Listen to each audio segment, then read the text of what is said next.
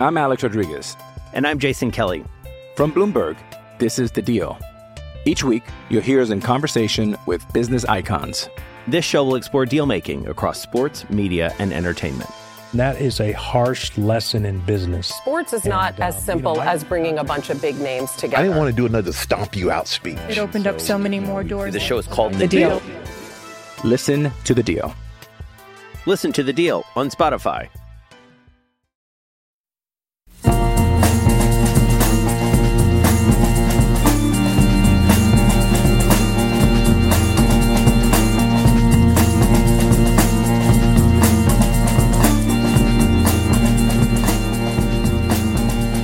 Welcome back, everyone. This is the Bless You Boys podcast. BlessYouBoys.com is your home for all things Detroit Tigers baseball on the SB Nation platform.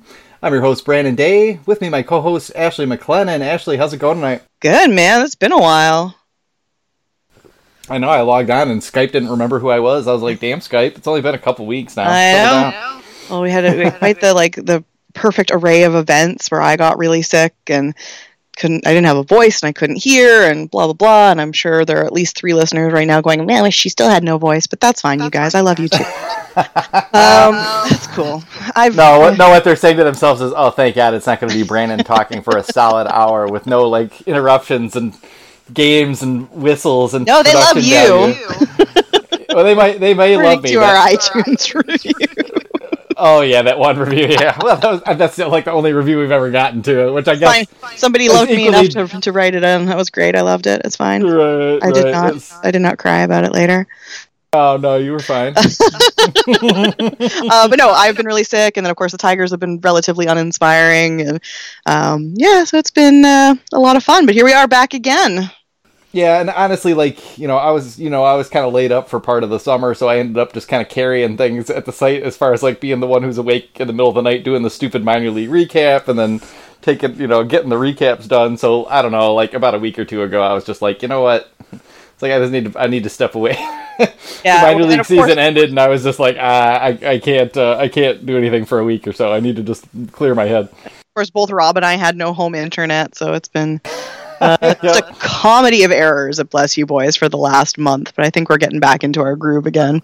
Yeah, I think we are finding the groove, but yeah, half the staff is either moving or just found a new job or is going to school again, just started school, so yeah, it's just been a total cluster lately. Much like the Tigers. Yes. You could almost say it was a tribute. It was a tribute situation. Yes, but I mean, it hasn't been very inspiring on the field, of course, but and so we've just been trying really just to celebrate the wins, they're the huge triumphs that they kind of are for this group. I don't know, it's fun to just kind of blow it out of proportion when the Tigers win a crazy game like they did against the Yankees. Huge home run derby against the Yankees. I didn't end up, I was on the road for work and I kept checking in, and every time I looked, it was the score was suddenly 11-11, and I'm like, what is happening in this game? Yep, every once in a while the offense just kind of pulls it all together and everything goes okay, and I think sometimes the opposing team is as shocked as anybody. They're like, yeah, I checked the lineup before my start and I didn't recognize any names other than Miguel Cabrera, and then all these guys just kept hitting singles off me left and right, and then a guy hit a home run. It's we were told this would be an easy win. We are the Yankees. Yeah, it's funny how that happens. You can fall asleep a little bit. Yeah. But of course, it is the Yankees, and so they rebounded today by walloping many, many dingers in a straight doubleheader after Wednesday's game was rained out. Took the Tigers out twice today. Matt Boyd wasn't terrible, but continues to have his kind of fading, doldrum second half. Yeah. I keep trying to say I'm not worried about Matt Boyd, but then he keeps not improving. Yeah, I don't know. I'm just not sure what to think about it, because I mean, part of it, he's got to start changing speeds more. He knows that. He's talked about needing to use the changeup and stuff more, but he just hasn't really been that sharp. And I don't know, maybe the season just kind of wore him down. They just had a new baby. I don't know, maybe he hasn't been in his full baseball place the last month or so. But yeah, it's been a little concerning. We all kind of hope that this is a stepping stone to him being a little bit better even again next year. And Yeah, I don't know. Right now, it's not feeling great on that score, is it? No. But I mean, you're right. It is kind of like, I mean, it's August is the dog days of summer, so we're even beyond that. But, it's kind of at the point where the stamping is on the gravestone for the season. And everyone knows it. And I think the team is starting to feel it. And it can't be nice to be out there seeing, Nick Castellanos talking about how great and welcoming and wonderful the Chicago Cubs are and, the winning environment and vibe while he knocks in his 14th home run with the team. Yeah. And it just can't, when this is the guy who was leading your ship and was your union rep and was your guy in the clubhouse, right? Like, I think it's tough, and I don't mean to pin everything on Nick here, but as an example, I mean, it's really hard when you just have nothing kind of pulling you through those last couple of months. Yeah, there's not really that much there's just not that much to play for. And really, I mean, it's the young guys who don't feel that way, I'm sure. So you also have, like, the mix of, like, all these guys having their first kind of major league experience and, probably excited, nervous, whatever, freaked out a little bit. Wanting to prove yourself too. I mean, who was it that came out today? Was it like not Brandon Dixon, but like it was oh my god, Ashley, your friggin' brain. Travis Demeritte? No, it wasn't Travis Demeritte, who, by the way, I love that I finally started pronouncing his name right after he debuted because I wanted it to be all French. Yeah. And not just like cashing in demerits. It was Beckham. It was Gordon Beckham, who was kind of like, you can't play on the Tigers, you can't play anywhere. Kind of statement, like, to these young guys, like, you got to prove it, and you got to prove it here, because if you're not making it count in Detroit, you're not going to get picked up somewhere else. Yeah, and no like that's some hard yeah. truths to be handed down. So I don't know. It's not a cheerful environment, I feel like. Yeah, I mean, when they get to the end of the season, I do think, like, everybody kind of tends to loosen up, like, the final week or two, because it's like, okay, we're almost through the season. Let's try to enjoy these last 10 games or whatever and have a good time. But yeah, it's Gordon Beckham had that statement, and Jordy Mercer's kind of said some things along the same lines, like, it's there's always something to play for, but a lot of the time you have to really work to to figure out what it is for yourself. And in his case, it's okay, you're going to play Willie Castro at shortstop now, and I understand how things work and what my role is at this point, but I also need to go out and show teams that that I'm still useful. Yeah, I can play second base, I can play outfield in a pinch if you needed to, and try to set himself up for some kind of a veteran, the player coach utility man role that someone like Ian Kinsler has been serving, and guys like that. So I mean, there's always something, but yeah, I mean, baseball is a grind, and even more so when your team doesn't have even any shot of being respectable, and you kind of have to find that thing for yourself every just you're the games between other winning teams and their position in the playoffs. Yeah. You're the easy wins that the Yankees are looking for, and that can't feel good. Yeah, I mean, it's just, if you can make, it just depends how, each guy particularly is motivated. Some players, I'm sure, really like to, put the chip on their shoulder and be like, yeah, all these teams think, this is just the point in their schedule where they, they pad their lead or they close the gap, in the playoff race and all that kind of stuff. And if you can get annoyed by that and kind of, have a little bit of cheek to you, like, no, we're going to, steal your thunder and be a spoiler. The legs out from under you. Yeah, exactly. Like, maybe, you can find a way to motivate yourself all those ways. But yeah, you watch some of these guys play right now, and it just, there's just mental errors. There's things that, I'm watching, like Jake Rogers, and who has had like minor pass ball issues in the minor leagues because he's working too hard on the framing issue and trying to catch everything almost too clean when it's not necessary. Yeah, I'm sure there's some things to work on there, but it's almost like they've got too much going on in their head, trying to do too many things. And Willie Castro, some of these guys really look like they're in their head and their feelings both at the same time, a little bit, trying to get comfortable and settle in. Yeah, I think we'll see. I mean, this was a bit of a discussion amongst the staff today of like, is he truly the catcher of the future? And I think you're right. I think it may just be a bit too much of a focus on framing right now, which is something he's good at. And I think it's still learning a new pitching staff and doing all that. But he's also used to kind of a shuffling pitching staff, even down in the minor.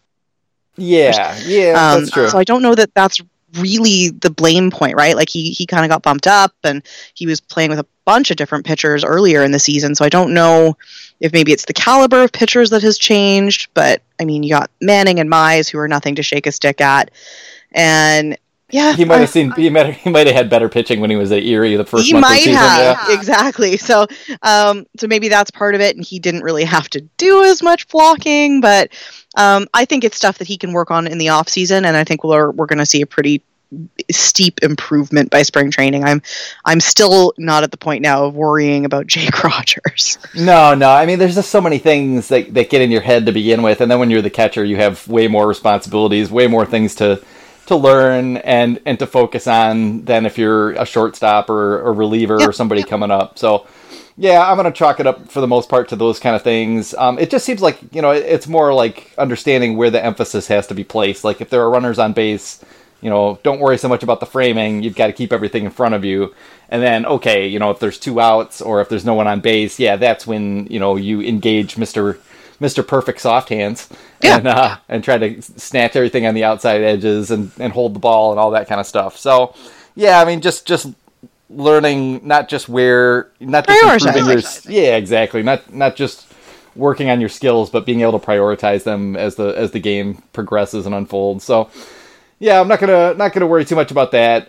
It has been a little bit disappointing that we really haven't seen any of the position players who've come up this year really do a whole lot. I don't know. When other teams are bringing up all these guys, it just seems like every week someone's calling up a top prospect who takes off and hits 5 home runs or something in their first week. Mm-hmm. I see Bo Bichette's hair flipping all over my Twitter feed right now. Yeah. Kyle Tucker came up for the Astros. Even like Abraham Toro coming up and having a pretty big role in his own way. And Justin Verlander's no hitter. All these teams are getting these little contributions, but it's just a fact that the Tigers haven't really called up their best guys because almost all of them are pitchers or Isaac Paredes, and so it makes sense that some of these guys will take a little while to settle in. But the thing that just keeps irritating me is watching guys like Victor Reyes and Dawel Lugo and Jake Rogers, all get to the major leagues and then start hearing about all these things that they need to do with their swing, like, oh, well, they're going to need to make some changes. We want them to hold their hands in a different position. We want to take away their leg kick. We want to add a leg kick. It just seems like none of this work goes on in the minor leagues. And I know that it does, but it's just incredible how often these guys get to the major leagues and then it's like, oh, well, yeah, now it's time to overhaul their swing. And it's like, what the hell have you guys been doing down there the past 2 or 3 years, Yeah. It just feels like the Tigers have such a hands-off just kind of method to player development where they just want them to play the games. It's all about Tigers just playing games. Yeah, exactly.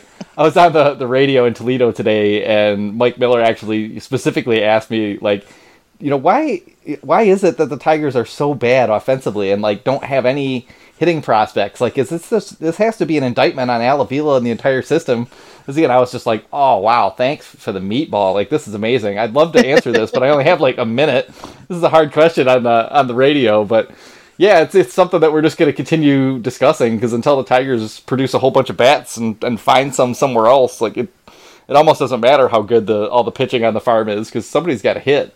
So I don't know. I think that you and I both agree on this, but I think the long-term kind of plan for the Tigers has always been raise your pitching, buy your bats.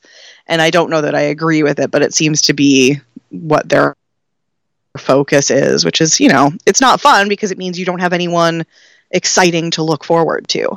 I mean, outside of the pitching staff, which of course we have had posts on this from Zane, who did a great piece about the potential 2021 rotation. And there's a lot of excitement to look forward to on the mound. But, like, we got to get somebody who can, get the ball over those apparently impossible Comerica outfield walls. Yeah, which everybody else seems to reach with no difficulty when they're here. Yeah, it's tough. I mean, we're, technically like 2 years since they declared the rebuild, but yeah, we still haven't found a single hitter or a single major league position player since Al Avila took over, and that's just bad. That's not good. No. You don't just find them in the draft or in trade necessarily. Like we've seen the Yankees just pick people up off the scrap heap all over the place this year and just make a little tweak for them and improve, something in their swing, or in some cases just tell them to just kind of be themselves and stop, trying to do, there's players like Cameron Maybin who've, been bounced around for, the last 4 or 5 years really between teams, and, anywhere you go, you get new instruction, the team wants you to play a little differently, and, it probably does get into your head to where you don't even know what player you are anymore because you're just trying to keep your job and stay where you are. So the Yankees seem to have a knack for just kind of unlocking, whatever a guy's natural ability is. Some other teams have certainly done plenty of that as well. And yeah, until we start doing that, it's just really kind of hard to see the future. And you kind of nailed it there, where the Tigers seem to, I don't know if it's necessarily the plan that they were going to build through pitching, or if they were just kind of in best player available mode, and for them it was just the pitchers because they, have a better idea what they're looking at there and aren't as good with hitting. But yeah, I don't really have a problem with that philosophically, but you still have to find the bat someplace. So, and as we found out this week, well, and I mean we've been talking about this all along too, because the fate of the Tigers, ownership and everything is just feels real in question, I think, still to everyone at this point, even though it's not something that there's much to talk about because we don't have any insight into, when the Tigers might be sold, or if there's a chance that, that Chris Ilitch would actually decide he wanted to hang on to them. But it doesn't seem like that's the way it's trending. And so, the expectations that they would buy the bats to go with the arms may be, a little bit overly optimistic as well. They may just have the arms and that's just how it is. I don't know. Yeah, it's going to be interesting. And I know that was kind of something you're talking about, the potential for selling the team was Lynn something. Lynn Henning had a post about that I'm not sure everyone saw, because Lynn technically is off the beat now, but has been writing some prospect stuff recently and kind of sharing his thoughts. And he's as much as people kind of poke fun at Lynn, has some pretty solid background insight into people and things involved in the team, so I don't generally sneer entirely at his opinion, or his information. Yeah, exactly. Like sometimes I'm not there with the opinion, but the information you can trust. You can trust Lynn to report what he's seen and what he thinks is going on. Information is never going to be conjecture. So what I found it interesting when he posted this week that said that the team won't be sold right away, but when the Ilitch matriarch goes, is when you may see things start to move, and that there are interested parties kind of waiting in the wings. And of course, it's hard, for that family to not want to do that. Like I don't begrudge, Chris Ilitch when you look at something like with the Royals, where you sell a team for $1 billion. Yeah, like this was never Chris's passion project; it was Mike's. Yep. And I can't be mad at a guy who's waiting for his mom to go because it mattered to her too.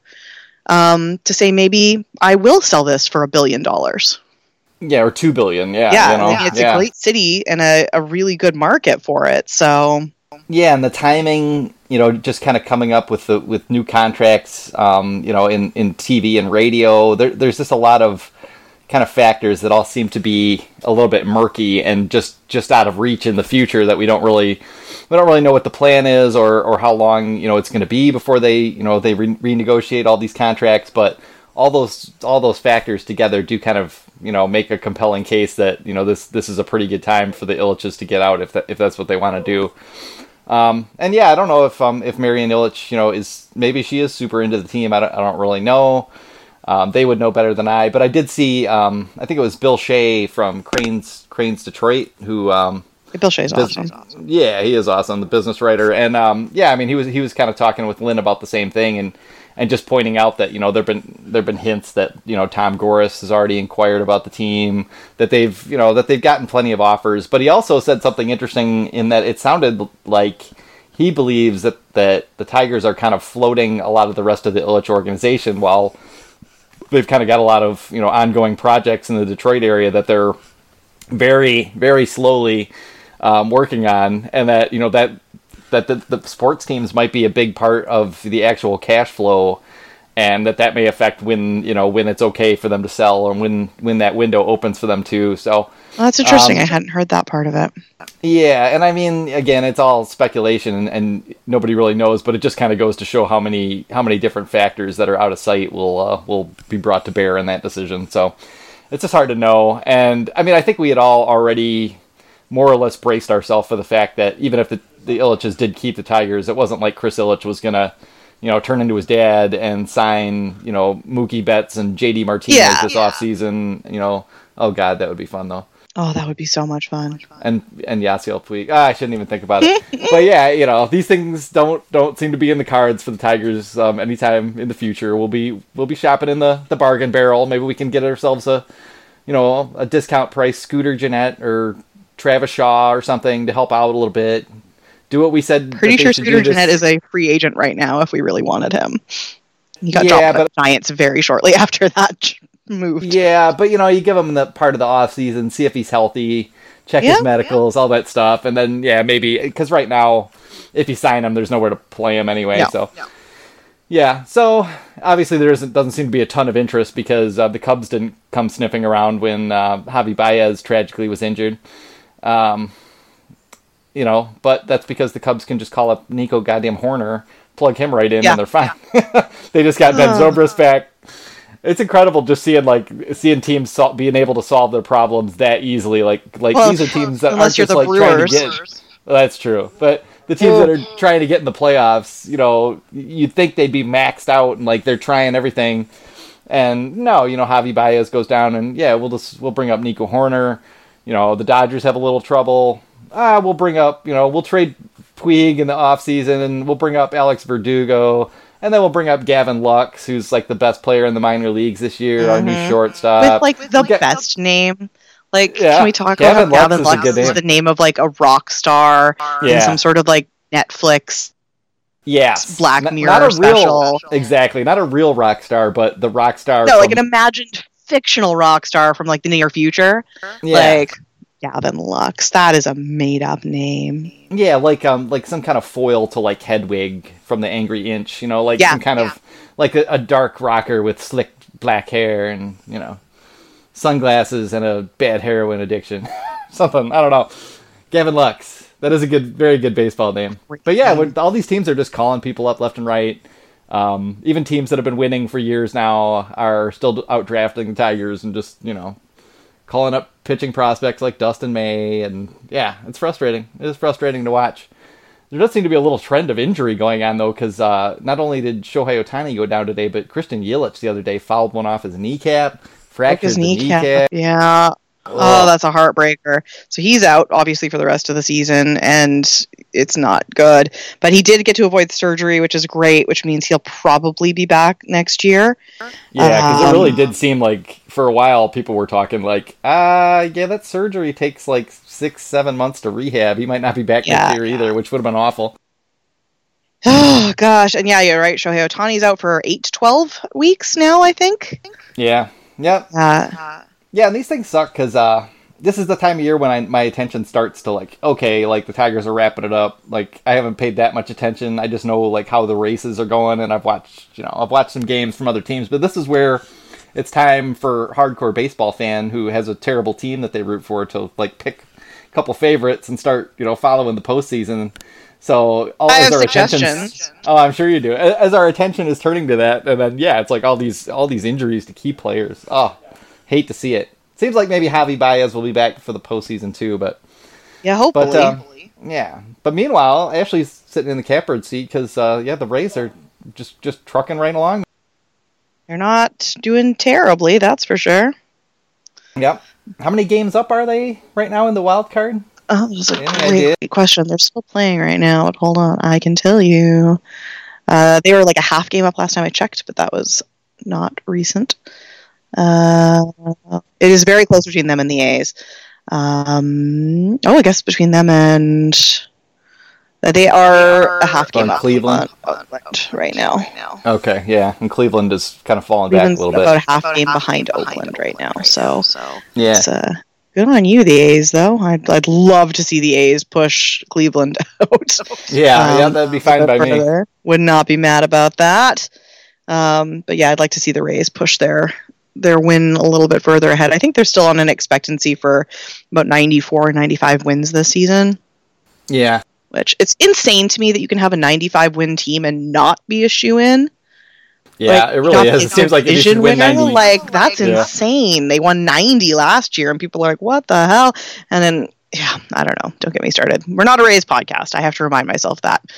Well, and if you go back historically, of course, like when there was only like 2 teams and they just went to the World Series, like, you know, teams would win 100 games all the time and not make it. Yeah, so, yeah. So circumstances are at least better for the underdogs these days. Yeah, it'll be interesting to see. I was saying before we got on the call that I have to start thinking about my budget and whether or not I have to go to the World Series this year. I went the last time the Tigers were in it, of course, and if you have a team, right, you want to be there for the big games. So, oh man, I got to start pinching pennies. Yeah, because you just don't know, how many chances you're going to get necessarily. Well, that's just it. Even if you're the Yankees, if you didn't go see the Yankees in the World Series in 2009 or something, you probably didn't imagine it would take 11 seasons until you got another possible chance. So yeah, you just never know how things are going to go. So yeah. Speaking of Oakland, because this is the Tigers have been making some at least some kind of strange and bizarre news. But let's talk a little bit about the makeup home game from the game that was canceled back in May, because it was just hilarious, kind of as people started diving into what would happen if you took the stats from the game when it was finally completed and plugged them in terms of the A's streak that was ongoing back in May and everything. It was just kind of ridiculous, like how many things were affected by that. Yeah, there was some hilarious stuff in there, like because of course Josh Harrison was playing in that game when it ended. Like when they had to call it, I think he had 2 strikes, and they called it mid bat. And so he obviously has been released and is no longer with the team. So Jordy Mercer hopped in there to kind of finish his at bat and struck out, which means that he actually impacted Josh Harrison's final line stats with the Tigers and managed to reduce them. Yep. So, and there were some other weird ones. Like I think Nick Castellanos hit a home run that day for the Cubs. So it means that he technically hit a home run for the Cubs in the same day he hit a home run for the Tigers in that A's-Tigers game. Yeah, because if you go to search that game and everything else that happened that day at Baseball Reference, through their database and the play index and all that kind of stuff, it looks like Nick Castellanos homered for 2 different teams on the same day. Yeah, and then I think it was Merritt or something ended up getting, because I think he hit a home run or he did something in that game, so technically got that before his debut. All sorts of ridiculous stuff. It was really tremendous, weird, fun facts. Yeah. If you're kind of a stats geek or just into all those kind of oddities, there was just a ton of it. What was and the other thing about it was that because technically it was a home game for the Tigers, you went into the A's Coliseum and it was like Welcome to Comerica Park was up on the board and all that kind of stuff, and they did it great. Yeah, they had it. The flags were flipped and but stuff. It was scratched out and was Comerica, and then they put the background of Detroit's view and everything like that. It was really cute. Yeah, for sure. Yeah, it was just a really really odd series of events there. So that was kind of one of the more interesting games that we've seen lately. It was pretty fun little stuff there. I'm Alex Rodriguez. And I'm Jason Kelly. From Bloomberg, this is The Deal. Each week, you'll hear us in conversation with business icons. This show will explore deal-making across sports, media, and entertainment. That is a harsh lesson in business. Sports is not as simple as bringing a bunch of big names together. I didn't want to do another stomp you out speech. It opened up so many more doors. The show is called The Deal. Listen to The Deal. Listen to The Deal on Spotify. Yeah, I love stuff like that. Yeah. So we've talked a little bit about Mr. Boyd. Let's talk a little bit about a happier subject, which is Mr. Daniel Norris. I'm always down.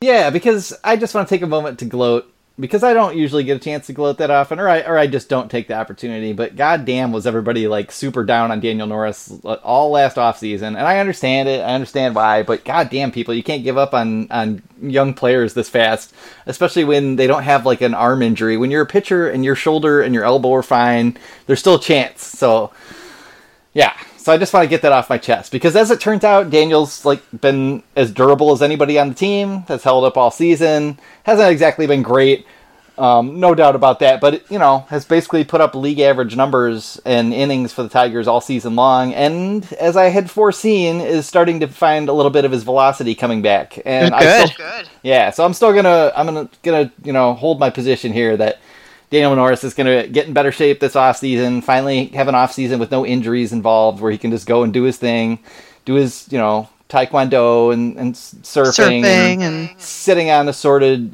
piles of, discarded furniture and taking pictures, whatever it is that he needs to get in the right frame of mind in the offseason and come out next year and look a lot more like the Daniel Norris that we last saw really in 2016. So that's been a positive for me, is seeing him kind of starting to put it together that way. Because then you have him, and we'll see what the Tigers do with Boyd this offseason. I don't know, maybe there's still a chance of a trade. But at least you've got Daniel Norris, you've got Matt Boyd. I don't know about Spencer Turnbull. I'm still, jury's pretty far out as far as whether or not he's going to be able to kind of rein everything in and tie his pitches all together and be able to compete as a starter. But you do have him in your back pocket, and you've also got Michael Fulmer coming back next year. Not to mention the opportunity to finally maybe just move on from Jordan Zimmermann sometime next year, because it's just not working out. Oh, it's not? No, not really. This is news to me. I'm sorry to break it to you like this on a podcast in front of other people. I'm going to have to burn my Zimmerman jersey. What's going to happen? Oh, no. Yeah. So, yeah, so I could see, Daniel coming back and having a pretty good year next year, and that at least is some consolation for this season. But yeah, there isn't really a whole lot else that stood out. Like, if you're looking at the young Tigers for the most part right now, is there anybody that gives you that feeling like, yeah, this guy might actually, turn into a major league regular baseball player for the Tigers who produces above, the league average WAR next season? Is there anybody out of this group that you would forecast that for right at this point? I still believe in Jake Rogers, Brandon. Yeah, oh, for sure. Yeah, I should leave that out because I do believe in Jake Rogers. Okay, we're not including Jake Rogers. Okay, like of our current major league roster, or like the major league roster, like any of these guys who are kind of not Gordon Beckham, not Jordy Mercer, because we know they're going to be gone, but Travis Demeritte, Nico Goodrum, Victor Reyes, Dawel Lugo, Christian Stewart. I still have moderate expectations of Willie Castro potentially doing something. I am still a Nico Goodrum believer. I mean, he's never going to throw up like a 130 WRC plus or anything, but I could see him being like a good 108 guy for next season, above average consistently. Yeah. I could see him continuing in that role. I would really still just kind of like them to throw him in at everyday second base. Yep, I would still like to find Nico Goodrum a home as well. All right, that's a good one, because that's actually what I would have said as well. Oh, damn, we agree. Yeah, because I think Nico Goodrum has kind of flown under the radar again a little bit, and unfortunately it doesn't look like he's going to be able to come back this season. But posted a 94 WRC plus, 102 last season.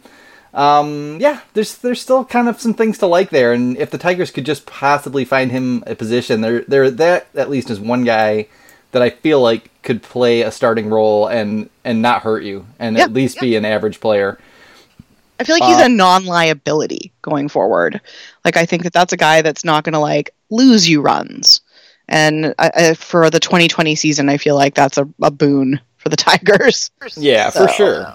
I mean, really the only flaw with Nico Goodrum is that he does strike out too much. But yeah, I mean, guys who walk and hit for some power and can steal you some bases and play all over the field, like I'm into that. And I'm hoping that Travis Demeritte can kind of turn into that same type of player. Like, I don't really believe that Travis Demeritte is going to work out and be like a 3 or 4 WAR regular in right field. But yeah, if you have two guys like that who can do a lot of different things, at least it gives you some flexibility there.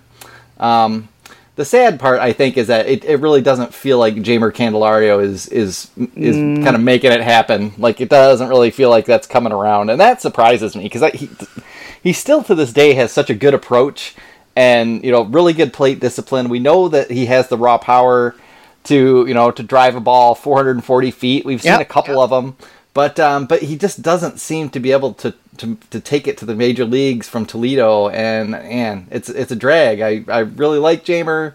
The defense was really good at third base, and he's done just fine transitioning over to first base somewhat to let Dawel Lugo play. But yeah, I'm just not. I'm not sure it's going to come around. But he is still, at least we do have this going for us. He's 25. He's going to be 26 next year. Most of the other guys that people are thinking of as our prospects who are in the majors this year are that old or older already as well. So perhaps there is still some hope, but yeah, he's been disappointing.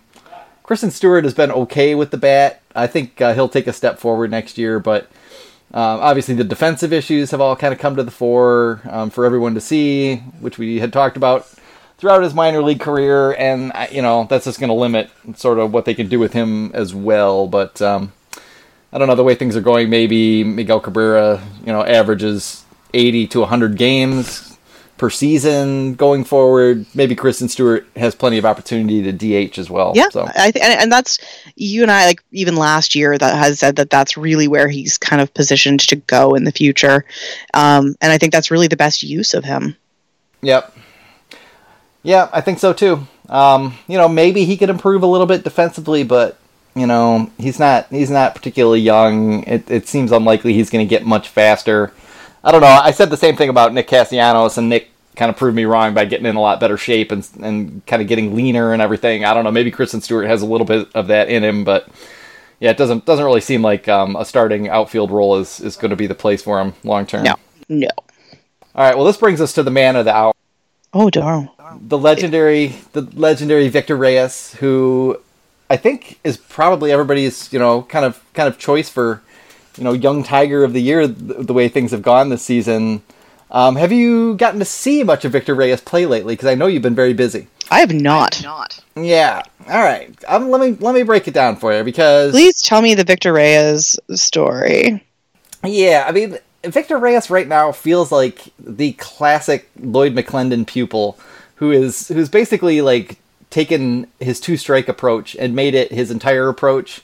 Like, I'm just going to shorten up. I'm just going to kind of serve line drives all around the field and try to spray the ball. And surprisingly, it's been working so far.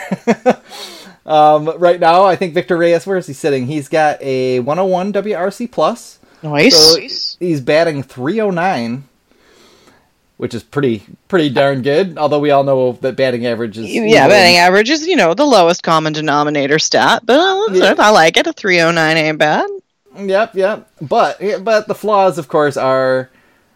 He doesn't really walk very much. Like, the walk rate isn't terrible. 5.1 isn't terrible, but it is below average. And then you look at his BABIP, and it's 400.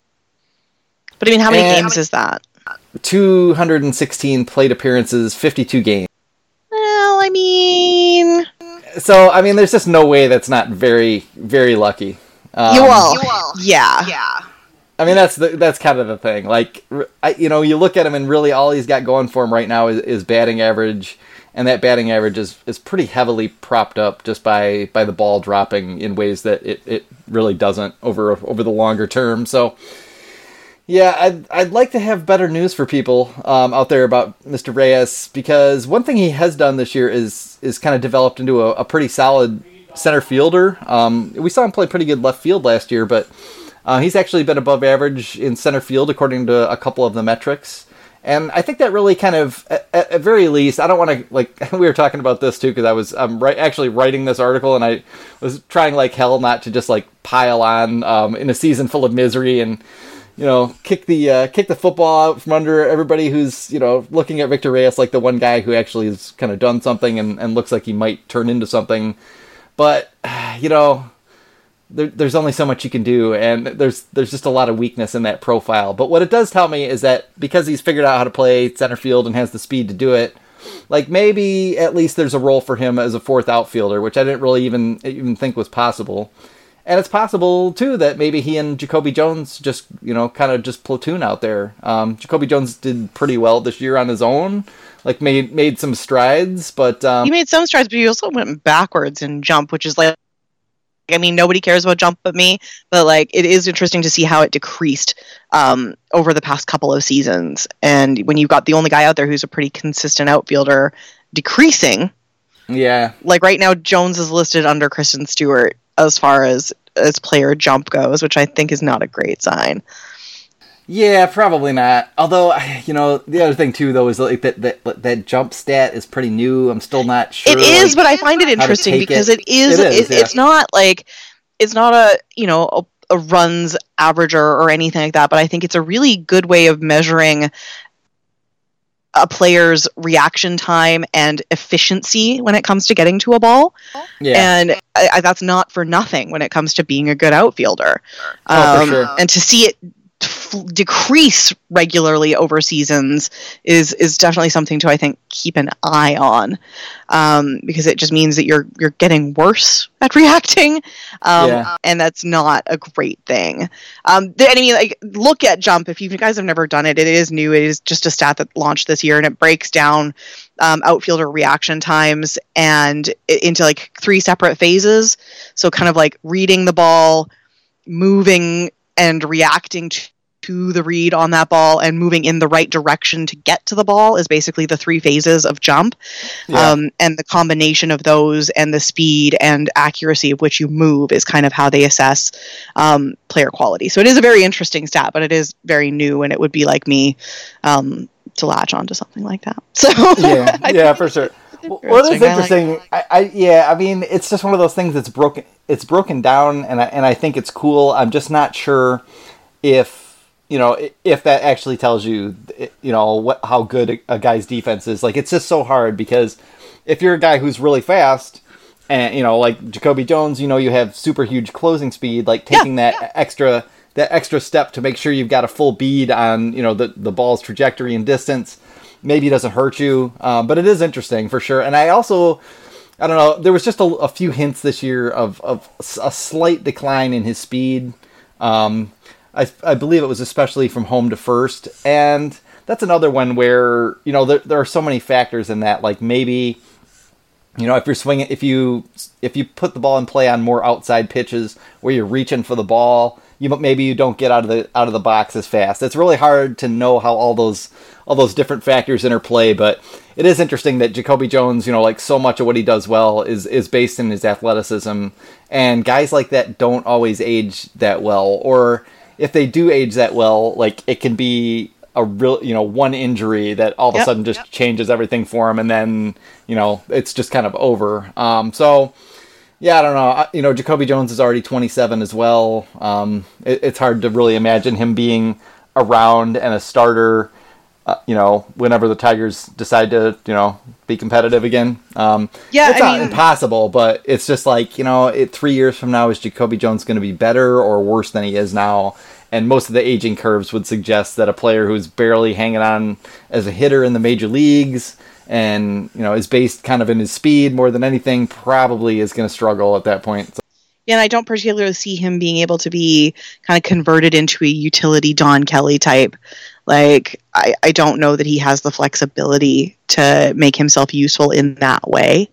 It's hard to say, because he was an infielder when he was in the minor leagues too, and maybe, but he just hasn't done any of that in so long. It's hard to know. I mean, if you were gonna think long term for Jacoby, I think the plan would be to start kind of testing him more in trying to maybe put him in the infield, like, not permanently, but just say, like, hey, I wonder what you can do at third base since Jeimer Candelario is terrible. And Dawel Lugo probably is terrible. So, I mean, like, maybe throw him there for a game and see what happens. I mean, it can't be much worse than it was with Nick. No, I'm gonna imagine that he's probably not bad in the infield. I think he'd probably be all right. Like, we know he's got an arm. He's got a good arm. Yeah, he's got some quickness to him too. So the reaction time would be the thing to watch for. So I don't know. It'd be interesting. Yeah, maybe it'll go that way. I think for next year, the problem is we just don't have anybody coming up to push these guys out of their role either. So Jacoby Jones and Victor Reyes are probably going to compete. for the center field job next spring. Well, one of them is going to get injured, and then there won't be a competition. So. Well, there's always that sort of thing, but at least they're not pitchers. Maybe it won't be quite that bad. But it's just getting to that point where Jacoby Jones kind of either needs to break out, you'd think, next year somehow, or he's just going to settle in the way I assume Victor Reyes is as kind of utility outfielder guy who pinch runs sometimes and. And that's kind of it, which is unfortunate because Jacoby Jones did make some strides this year at the plate, but he increased his walk rate. He hit for a little bit more power, 11 home runs in 333 plate appearances as opposed to 11 home runs in 467 plate appearances last year. It's just kind of a drag that we didn't get to see him, down the stretch because I would have liked to have gotten a better eye for whether things have actually changed for him or if the ball is just kind of bouncing his way a little bit more this year. So we'll see how those things go. But again, it's just hard. We're just scraping the bottom of the barrel with these guys. Like there really isn't anybody who's exciting me, unfortunately. Even Willie Castro, who I like, and Willie Castro is a lot younger. Mm-hmm. So I mean, people out there who, if you don't really kind of think about much, the minor leagues or prospects or aging curves or any of that kind of stuff, it's super important how young these guys are or aren't. Like if a guy is 25, the odds of him really improving dramatically in any way are pretty slim. Like it does happen. You can all throw up your JD Martinez and Jose Bautistas at me all you want to, but for the most part, by the time you're 25, 26, you're kind of who you are. But when you're 22, like Willie Castro, you can look terrible right now, and that's okay. And if he comes out next year, swings the bat a little bit more like he did with Toledo this season, and plays solid defense, you're all going to be very happy. I'm still not sure he's like the starting shortstop of the future. He still might be more of the utility infielder of the future, just because the bat isn't really set up to be, particularly good, maybe average. But for now, you just kind of got to let these guys screw up and make mistakes and take their lumps a little bit. You just gotta be like, they'll do. Mm-hmm. Yep. And Jake Rogers is another one where it's, they did all these things with him in the minor leagues. Jake Rogers was the one guy who you actually could see all these swing changes they were trying, setting up with his hands, higher and then lower again. And then they decided low was good. They were going to keep the hands down. They tried to get him to get rid of, the leg kick and go to the opposite field more. And then either they changed their minds about that or Jake Rogers just said, no, this isn't working. I've got to, swing for the fences and hit taters because that's my game. That's all I got. And so he kind of went back to the big leg kick. And yeah, I don't know. It's just been kind of a mess, sort of the way they've, I don't want to say it's a mess the way they've handled it. It just feels like a mess because there's just been so much kind of experimentation along the way. And then it was just like, well, you're in the major leagues now. Go get him, kid. And unfortunately, he's really kind of just blown a tire offensively. So it's nice to see him get a couple hits today. I'm not that worried about him. He's not nearly as bad as he's looked so far. I still think he's going to kind of end up grading out as a pretty average hitting catcher. And everyone should take Ashley's advice this offseason. They didn't last season. And sign themselves a decent hitting veteran catcher. Let Jake Rogers and Grayson Greiner kind of cycle through AAA a little bit. One of them can come up. The other one, goes down. I would like the Tigers to sign Alex Avila again. Yeah, I mean, he really is. He's a free agent. Yeah, but he's kind of the perfect candidate for it. There's a couple other guys, maybe you try that with Luke Roy or someone else, but yeah, there's options, man, but you're never going to be mad at yourself for signing a veteran catcher. Mike Zunino might not have panned out as well as the Rays had hoped, but he was really good. Who thought Travis d'Arnaud would have been as good as he was for them? Take a risk on a catcher, my friends. To GMs listening everywhere, I would sign myself a 27-year-old to 29 or 32-year-old catcher any day over a guy who hit, a couple extra home runs last season. Yeah, I mean, if the guy can play, first base at all, just add a guy like that to your roster, because it just seems like, and especially with the 25-man roster expanding to 26, why not stash that extra guy? Leave yourself the ability to pinch hit for your catchers late in games, and you just never prepared. You just never have enough catching. Nobody does. There just aren't that many catchers who are good and can hit. There's just, not nearly enough to go around. So any chance to get someone like a d'Arnaud who has that ability to kind of get streaky, you should take that on, because betting on young catchers to come up and hit while you're also like in their ear every goddamn day for hours about, the other team's hitters and all their pitch tendencies and all your pitchers and all their tendencies and how to manage them and, what to think about in this count, what to think about that count. And then it's like, okay, and then, go learn how to hit well, too, while you're at it. No big it's just deal. a lot harder. Yeah, it's just a lot harder thing than it is at any other position. So, yeah, having that veteran, experienced catcher around, I am always in favor of. The Tigers have kept John Hicks around for, a couple of years for no real reason, because he isn't, good at anything. But he can catch, and if you can catch, you can almost always kind of sign on somewhere. So, yeah, it's just not a bad move. Especially, we saw back in 2017. We didn't necessarily need Alex Avila, but someone's going to need a catcher. And he was trade bait, so yeah, someone is going to need a catcher. Like one of the teams heading to the postseason. That's the one thing you can't just kind of fudge over. Like, well, all right, Carlos Correa's down, we can just move Bregman to shortstop and call up Toro to play third. Or, if you have a problem with your catching down the stretch, you have a major goddamn problem. So.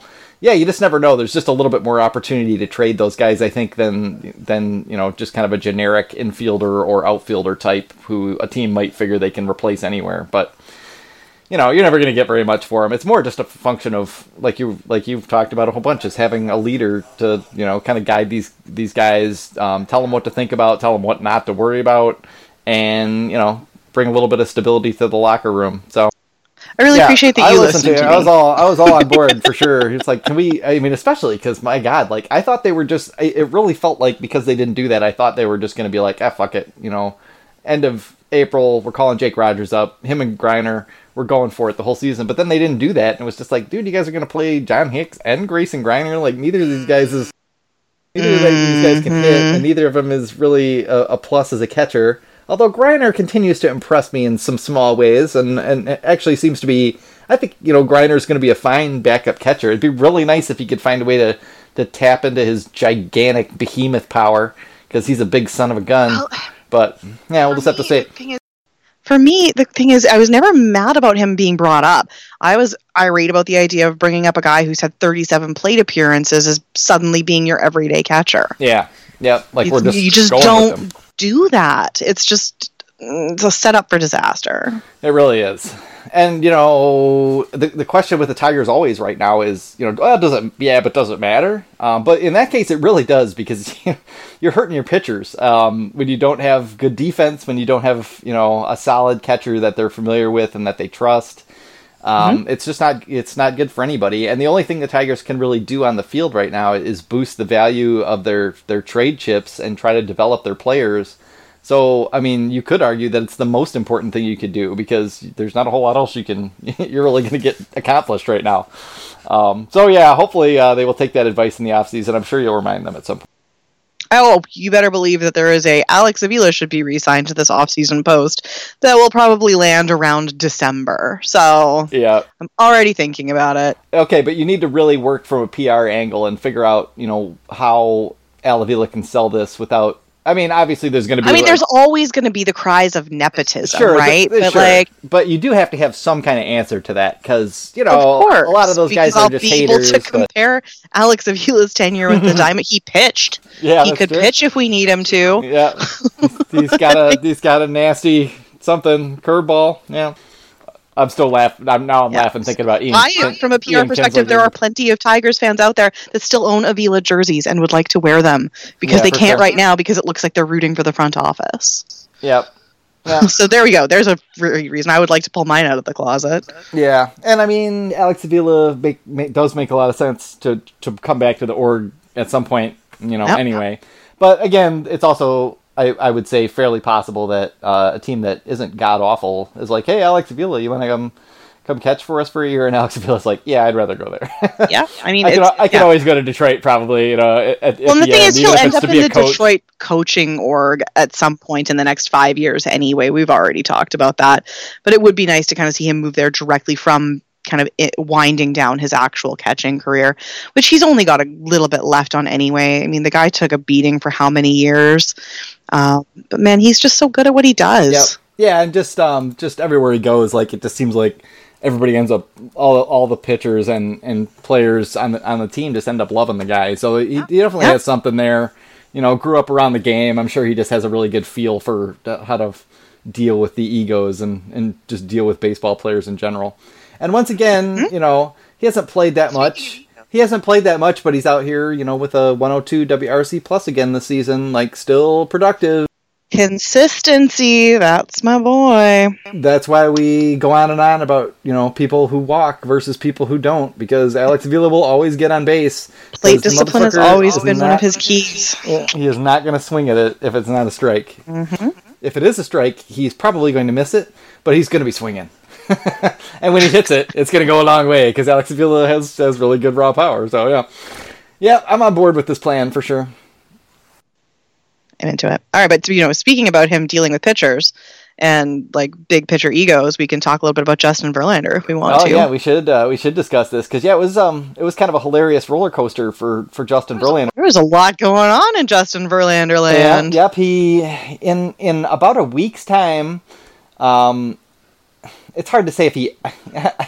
It's been too long. I don't want to. He was trending for a couple of different reasons. Yeah, like some good, some amazing, and some less good. I just can't remember. So one of them is Tigers related. Let's just get the Tigers related one out of the way. So if you lived under a rock and you missed it, I'm just trying to get the verbiage right because I'm not sure about whether or not he ordered the specific thing or if he just asked. In his phrasing, he asked to not have Anthony Fenech from the Free Press, one of the Tigers beat writers. If you don't follow on Twitter or you don't read the Freep, and that's fine if you just listen or read us, bless your heart. But I guess he had some issues, and the issues that he had specifically were that I guess Fenech had taken some quotes that he'd overheard, and we're not talking about like deep baseball secrets. We're talking about like Justin Verlander likes astronomy, like he was watching a moon eclipse or something. Kind of Al Kaline about it. Yeah.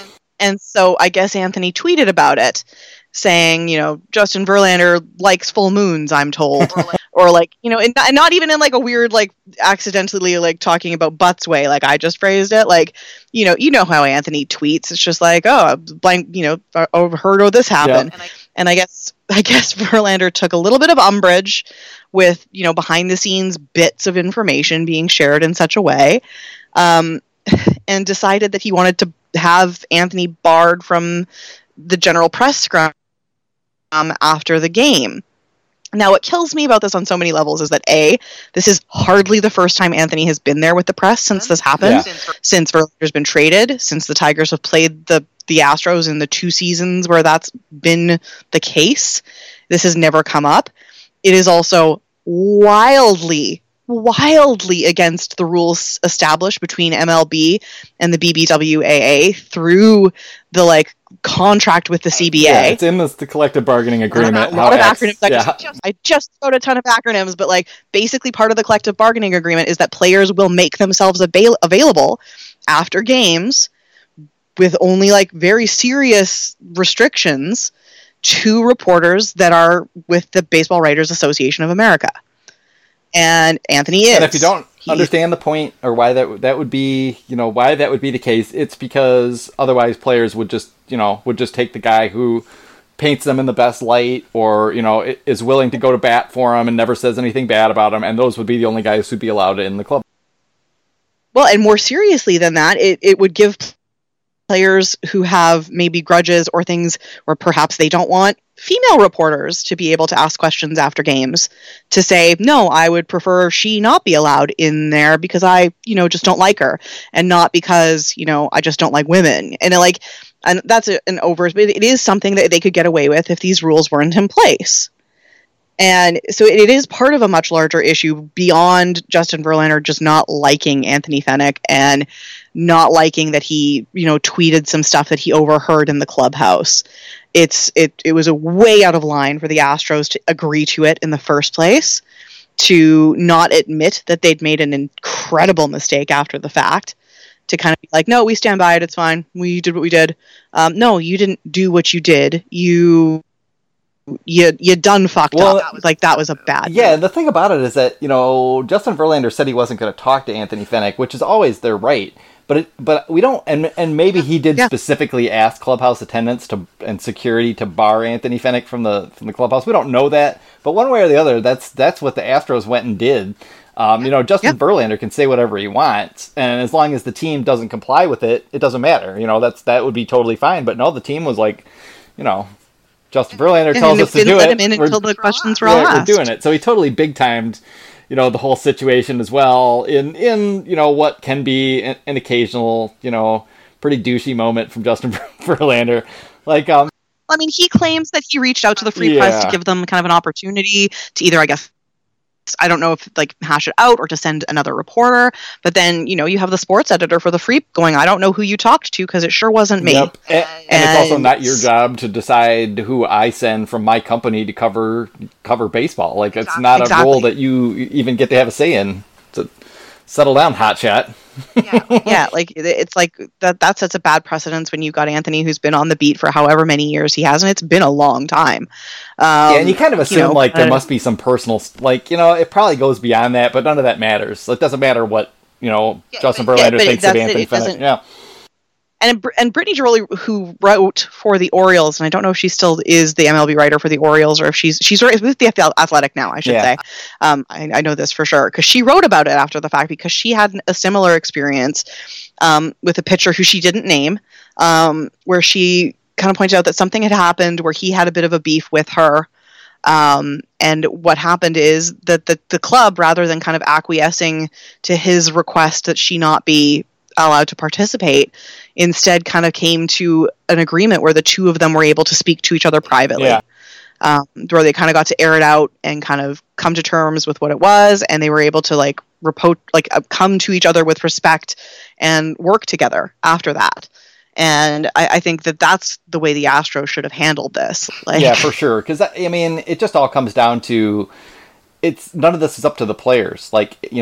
And for the players to assert the power to basically determine whether or not this person, can do their job to the point where, if a player doesn't, say someone on the Tigers right now didn't like Anthony Fenech and tried to make this happen, you're basically, affecting Anthony Fenech's livelihood. You as a baseball player are saying that, this guy, I'm going to get this guy fired from his job. Because if he's not allowed in the clubhouse to do what he needs to do, then the newspaper has to send someone else, to do that job, and he can't do that job. It's I don't like slippery slope arguments all that much. I think we make too many of them in the world nowadays. But that is definitely one where if that was allowed to kind of stand and go forward, players would just go ham, taking out every grudge they have on, reporters of all stripes everywhere. I don't care how good or how famous Justin Verlander is. We know Justin Verlander. We are very familiar with him as Tigers fans. No one player should be above the CBA because that's there for both parties. And you shouldn't be able to just say, I know that these rules that our entire, organized union agreed to, but I feel like they shouldn't apply to me. And that's bullshit to you, and it's bullshit to the rest of the players that it impacts and everybody else that's involved in it, to say that you're better or above it. So sorry, buddy, I'm siding with the Freep on this one. Yeah, and all in that same. Okay, so that happened, and then that was the bad. Well, now move on to that wasn't all the bad because Justin Verlander also got ejected. That was that amazing. same week for arguing balls and strikes, which I don't think had ever happened to him. I think it was the first ejection ever. And he was very about it. Yeah, and you just kind of wondered, is this all kind of getting to him? Because he started this thing and pretty much took a. I was shocked myself, but I actually had to take it to task and yell at Justin Verlander on Twitter, folks. I hated to do it. This is my favorite player ever. Tweeted it. I mean, your mentions, I think, were garbage fire for for sure, a day or so after. Yeah, I mean, most people agreed with me, but the people who agree with you aren't the ones that comment. It's the people calling you whatever. So, but who cares? I don't care about people. So, anyway, at least not. I'm very familiar with name calling on the internet. I'm a woman who writes about sports, so. Oh man, yep, it's brutal out there. It really is. Guys, get it together. You suck. And then so this whole saga concludes with then Justin Verlander throws his third no-hitter of his career, erases all the criticism and concerns. Yeah. Emerges triumphant because he's the fucking man, and that's just how it is. That's just how it's going to be. I had to laugh because there was a great post, or I guess somebody had cut together an edit of his old Perfect Game commercial, the one where he met Kate Upton. Yeah. Where he's just it was 3 no-hitters, still no perfecto, and it was him still trying to sneak into the Perfect Club. And then Kate Upton's comment underneath it was no perfecto, but, and then it was a baby emoji. Just okay, you done did that. That was funny. Yep, that was great. Because it is funny to see that commercial, because I'd kind of forgotten that's how they first met and stuff. Yeah. So I thought that was pretty cute. Yeah. Tough crowd, still just no perfecto, Justin. But yeah, so that was Justin Verlander. It's just always a saga. He's the first pitcher ever to do it twice at the same away stadium, which I thought was pretty cool, because it was May 7th for the first one with the Jays, and then he did it again, which I thought was pretty cool. Yeah. I mean, I still like the pitcher. Oh yeah, he's still an all-time great, amazing pitcher that I would absolutely love in a heartbeat to see end his career and wear the Tigers hat into Cooperstown, but a bit of a snot. Yeah, I still like Justin Verlander. I think he's basically a good dude. It's just that he is getting into his divaness. He's deep in his. Yeah, if you're that good, I guess you can get away with it. So you do you, Justin. Yeah, it just is what it is. Yeah, so that was the Justin Verlander saga, and it's never dull over there, but it is just incredible. I don't know if he's going to win the Cy Young Award. It seems like he's the slight favorite right now, but you've still got Garrett Cole, you've got Charlie Morton, who the Astros were stupid not to sign back, because they would be walking away with this thing if they had signed Charlie Morton back. There's it's pretty much down to those couple guys, and you would think that this, the no-hitter is that little point of emphasis that can turn the dusty, pea-brained sports writers who vote on these things, in the proper direction for once, because it just seems like sometimes they need that narrative more than anything. That's what it comes down to, is I'll vote for this guy if I can find a way to make a slightly controversial story out of the whole thing. Seems to be the way to go, or at least some kind of hotness involved. So throwing the no doesn't hurt you, and maybe he will finally get the long-deserved third Cy Young this year. But in the end, it doesn't matter. He's a Hall of Famer already. That's a lock. Yeah. So don't even sweat it. Hey, it's Kaylee Cuoco for Priceline. Ready to go to your happy place for a happy price? Well, why didn't you say so? Just download the Priceline app right now and save up to 60% on hotels. So whether it's Cousin Kevin's Kazoo Concert in Kansas City, go Kevin, or Becky's Bachelorette Bash in Bermuda, you never have to miss a trip ever again. So download the Priceline app today. Your savings are waiting. Go to your happy place for a happy price. Go to your happy price, Priceline. Do we want to talk about? That's a no doubt. Do we want to talk about Nick Castellanos and the? Oh, we kind of talked about it at the beginning. I don't know, man. The swagification of Chicago. Oh my God! It's what do they love it? They get it's big swinging Nick. Big Nick energy. Oh my God! Big Nick energy.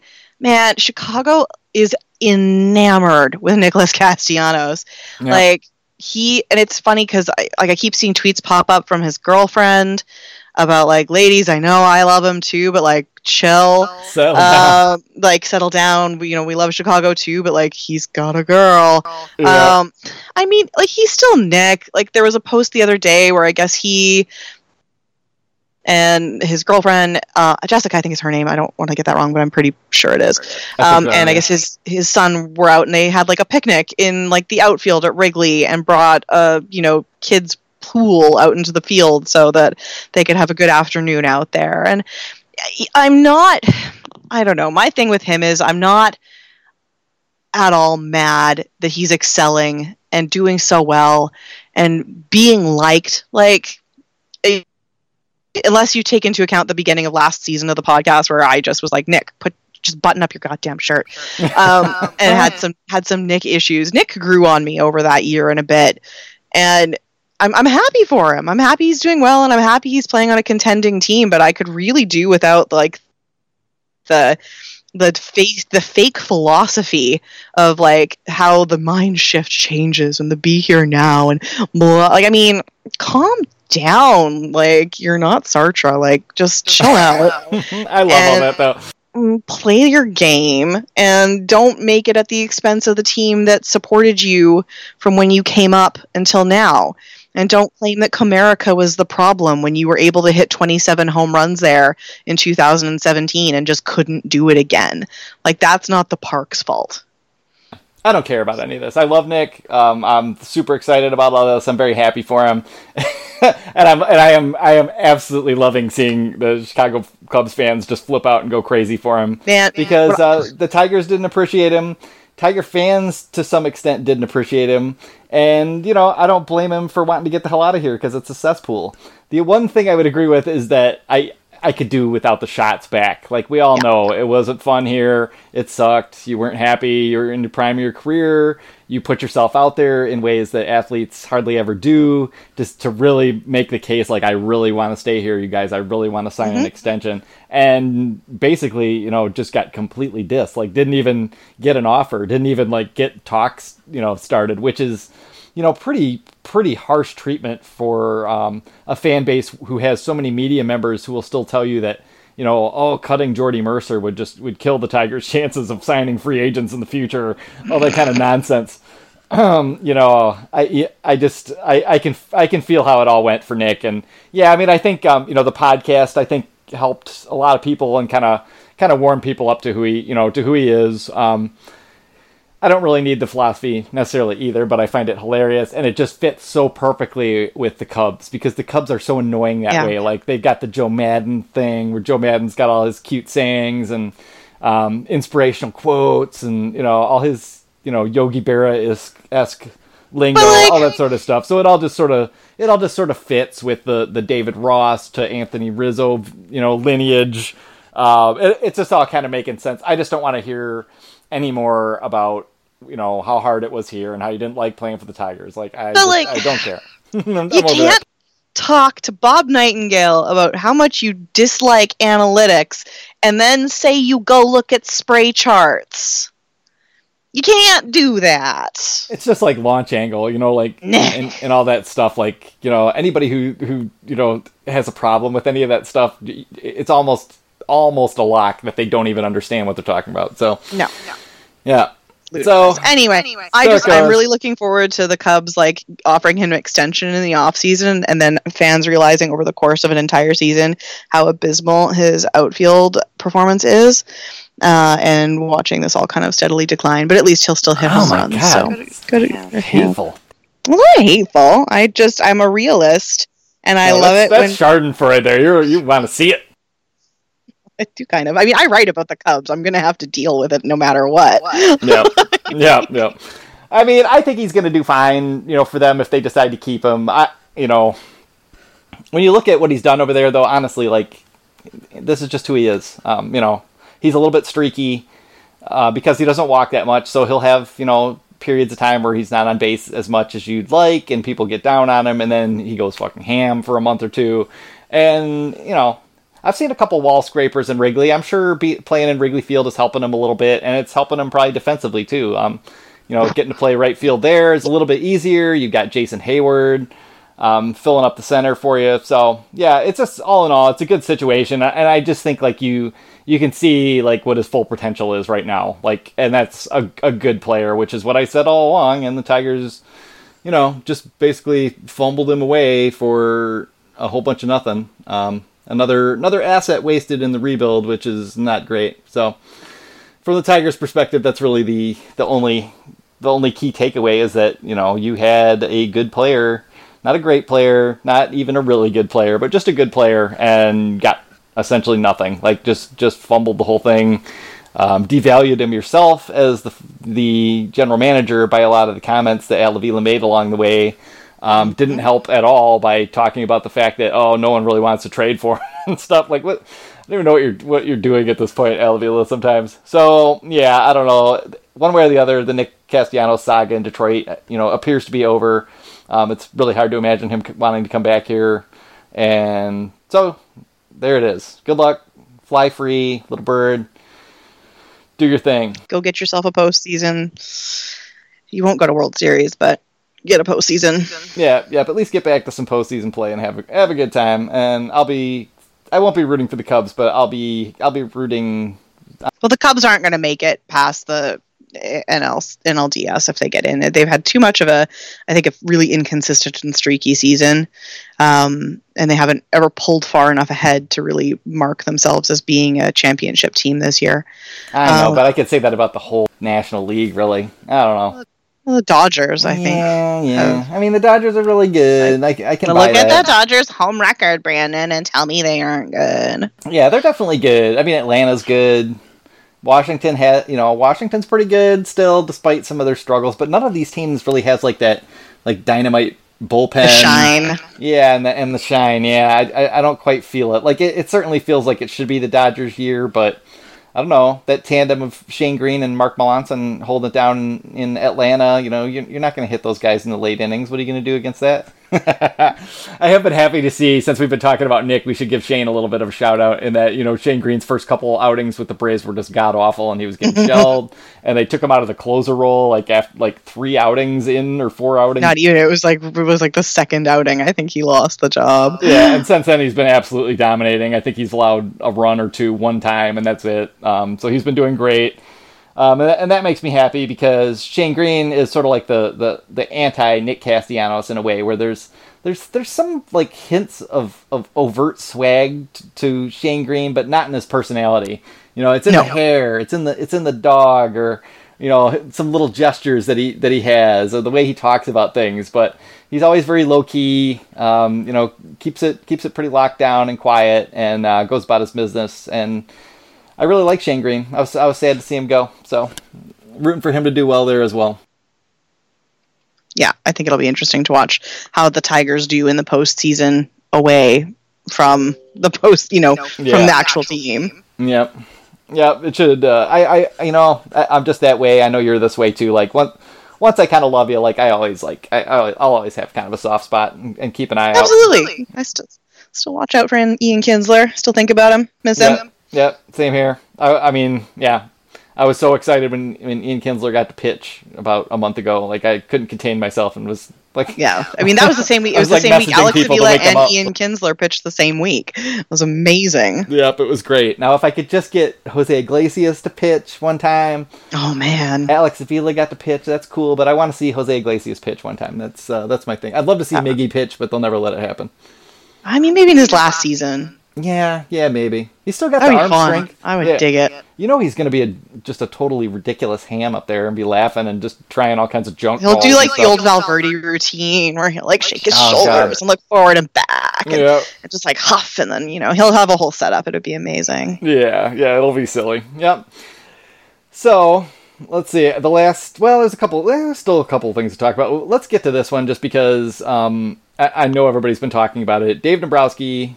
Not even a full season after winning a World Series with the Boston Red Sox, was pretty unceremoniously once again released by the Red Sox, and they've decided, it seems like, that they're just going to kind of promote the whole vice president group. It's like 4 or 5 dudes are now taking over managing the team pretty much. Yeah, well, there's one woman in there, but I can't remember what she does either. Yeah, that's right. Damn. I know. They should. Me and my sexist assumptions. I feel bad now.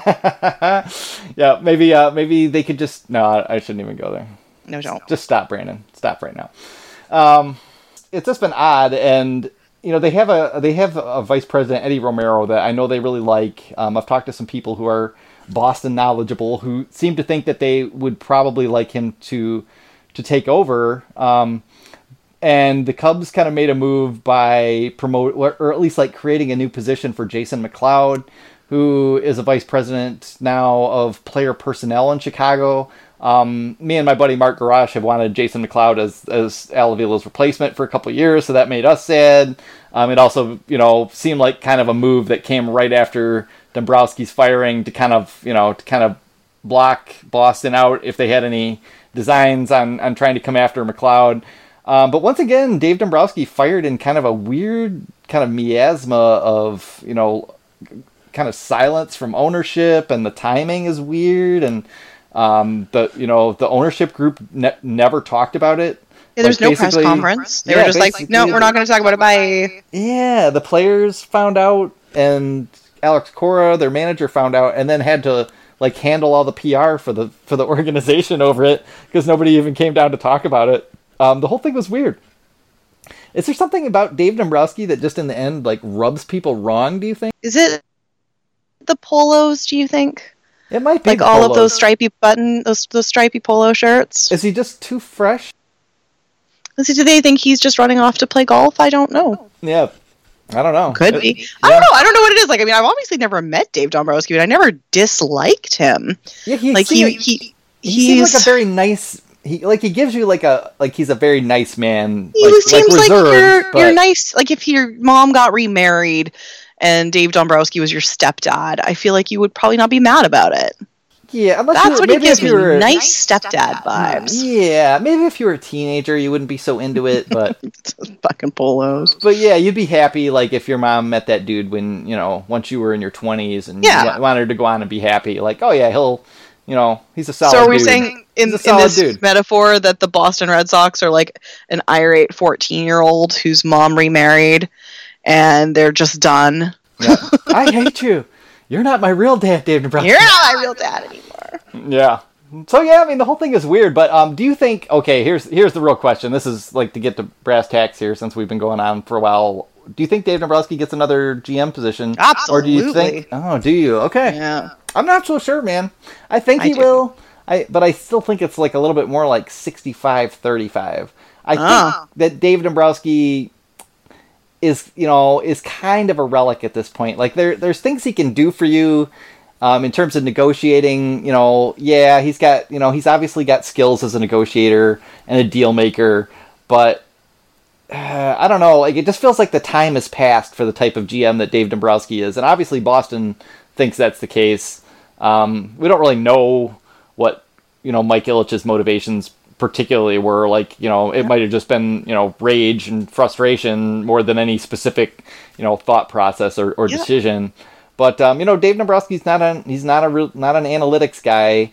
He's not a guy who's had any success building farm systems anytime in recent history.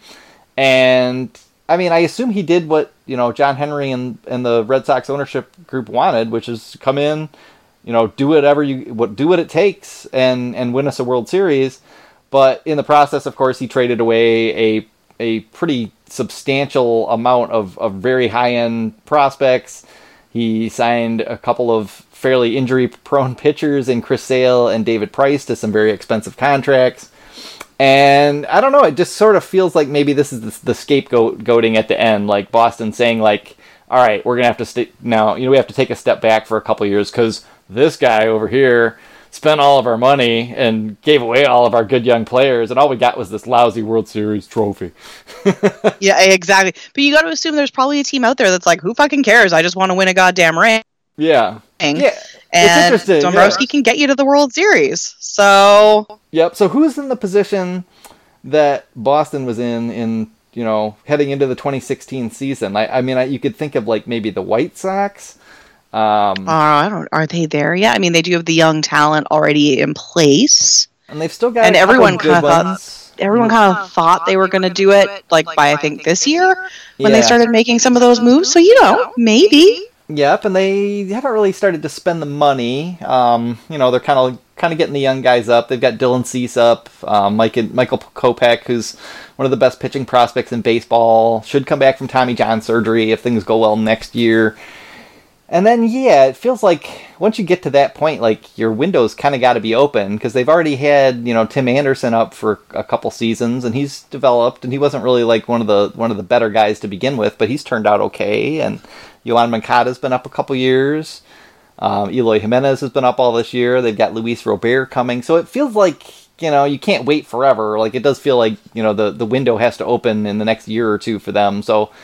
Yeah, maybe they could work for him. Maybe somewhere like the Padres, if they're like, hey, we're keeping these 3 guys, and okay, you can trade the rest to get us to the mountaintop. That could be interesting. I mean, that's a team that's like hungry for it too. Yeah. So, and they've got the core pieces, I think, to make a case for it. Yeah, they've definitely got one of the top 2 farm systems in baseball. I mean, it's a deep goddamn farm system. So Dave could go in there and trade all those guys away if they wanted to. But I just don't know. I just don't know if there are teams that think that that's the way to go about it right now. I don't know. I don't know. I still think like there may be a bit of a surprising lack of interest in Dave Dombrowski this offseason. Maybe sometime down the road that'll change. I could see Dave Dombrowski maybe moving more into like a sports management, agent type role, something like that. Or maybe something in Major League Baseball itself, like some kind of a executive position of some sort, something like that maybe. But yeah, I don't know. It was definitely interesting to see how that all went down. It just seems like like Dave Dombrowski is always the victim of his own success somehow. Yeah, absolutely. Like he does so well, and then so long. Yeah. Well, we didn't like the way you did it, and you didn't win the World Series here. And, it just it's a tough crowd, but that's the business. So, and Dave Dombrowski probably knows that as well as anybody. He does understand the nature of the beast. He sure does. All right, I think that's gonna about wrap it up tonight. Yeah, man. I'm gonna go watch it. Oh yeah, you should watch it. Yeah, that's I remember when the miniseries came out back in the 80s that I was into it and it was kind of good, but I read the book and then finally, like at age 43 or something, and then watched the first part of the series and the new series, the movies. And man, I mean, it was damn good, and it was way better than the miniseries. I thought they actually, it's not that they needed the CGI that much, but there was just so many things about it that were good. Bill Skarsgård is super creepy. He does a great job. I'm told that. Like, I haven't read the book, and I was a bit too young for the miniseries when it came out. And so I have no real exposure to the story whatsoever, except creepy clown, once played by Tim Curry. The awkwardly hot Skarsgård brother is in this as the clown now. So as apart from the conventionally hot Skarsgård brothers, of which there are probably like 8. Yeah, there are very conventionally hot Skarsgård brothers, and then there's Bill, who is like, you're weird looking, but I'm not mad at it. Yeah. He's just like the slightly bug-eyed one. But it's the eyes. He's got the creepy eyes. They're like the Hemsworths of Sweden, someone called them the other day. They are, absolutely. Except that Stellan Skarsgård is like a super highly regarded and very talented actor who's been in all kinds of amazing things. Absolutely. But, sorry, Hemsworths, but you're not quite there yet. So I don't know. Like I asked a friend, I'm like, if I watch this right before I go to bed, will I regret my life choices? And she's like, I think the most you'll regret is that it's a pretty long movie. Like the clown is creepy, but then we talked about the fact that like she and I both watched Luther, which is the Idris Elba BBC series where he's a detective, and she's like, I think watching Luther before bed is a far worse life decision than watching it.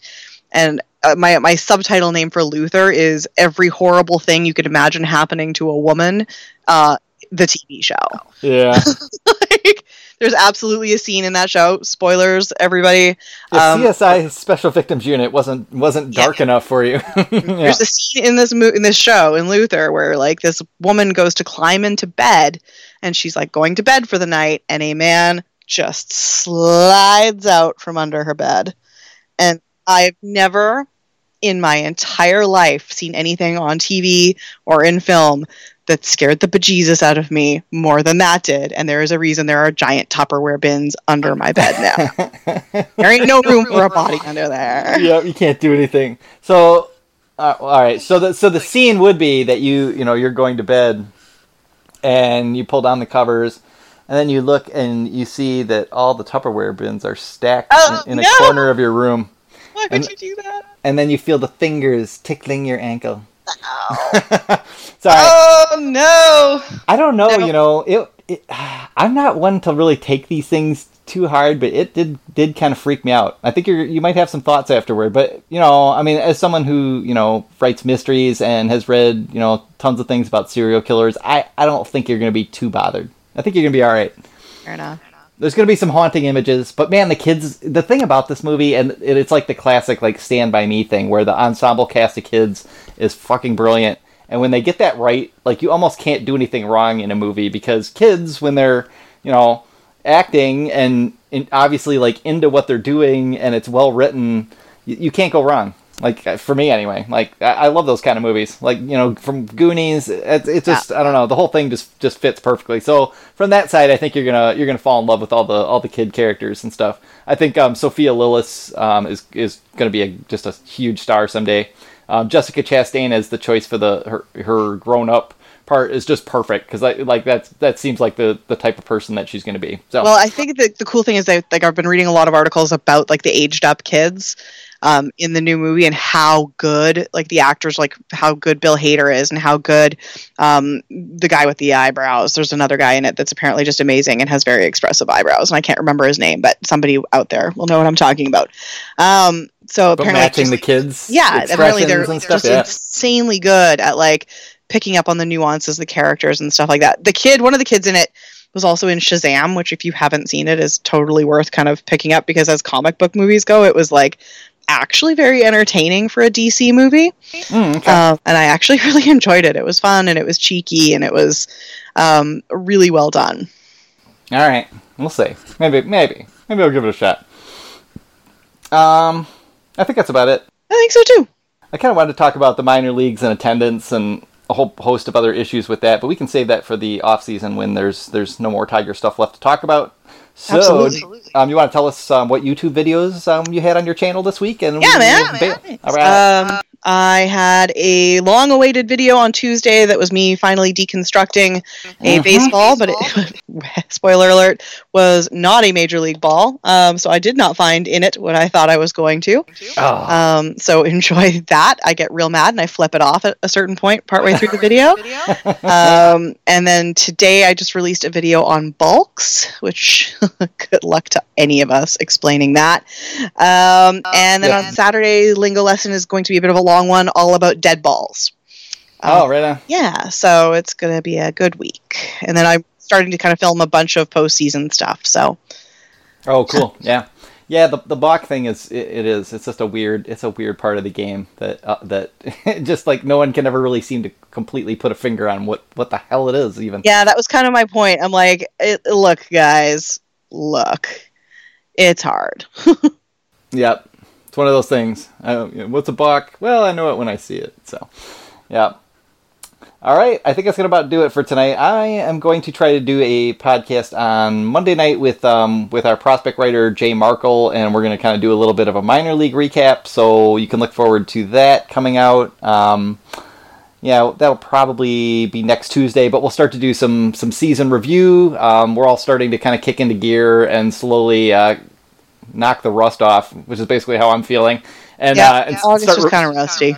It was to start reviewing the season, taking a look back at how the farm system developed, how all these different players did. We'll be getting into all that kind of stuff as the season concludes, so you can look forward to all that. You can follow Ashley at 90 Feet From Home and check out her YouTube channel, which is also 90 Feet From Home. And you can follow me at Fiscadoro74 on Twitter. Thanks a lot for joining us. Ashley, have a good night. You too, man. All right, bye-bye.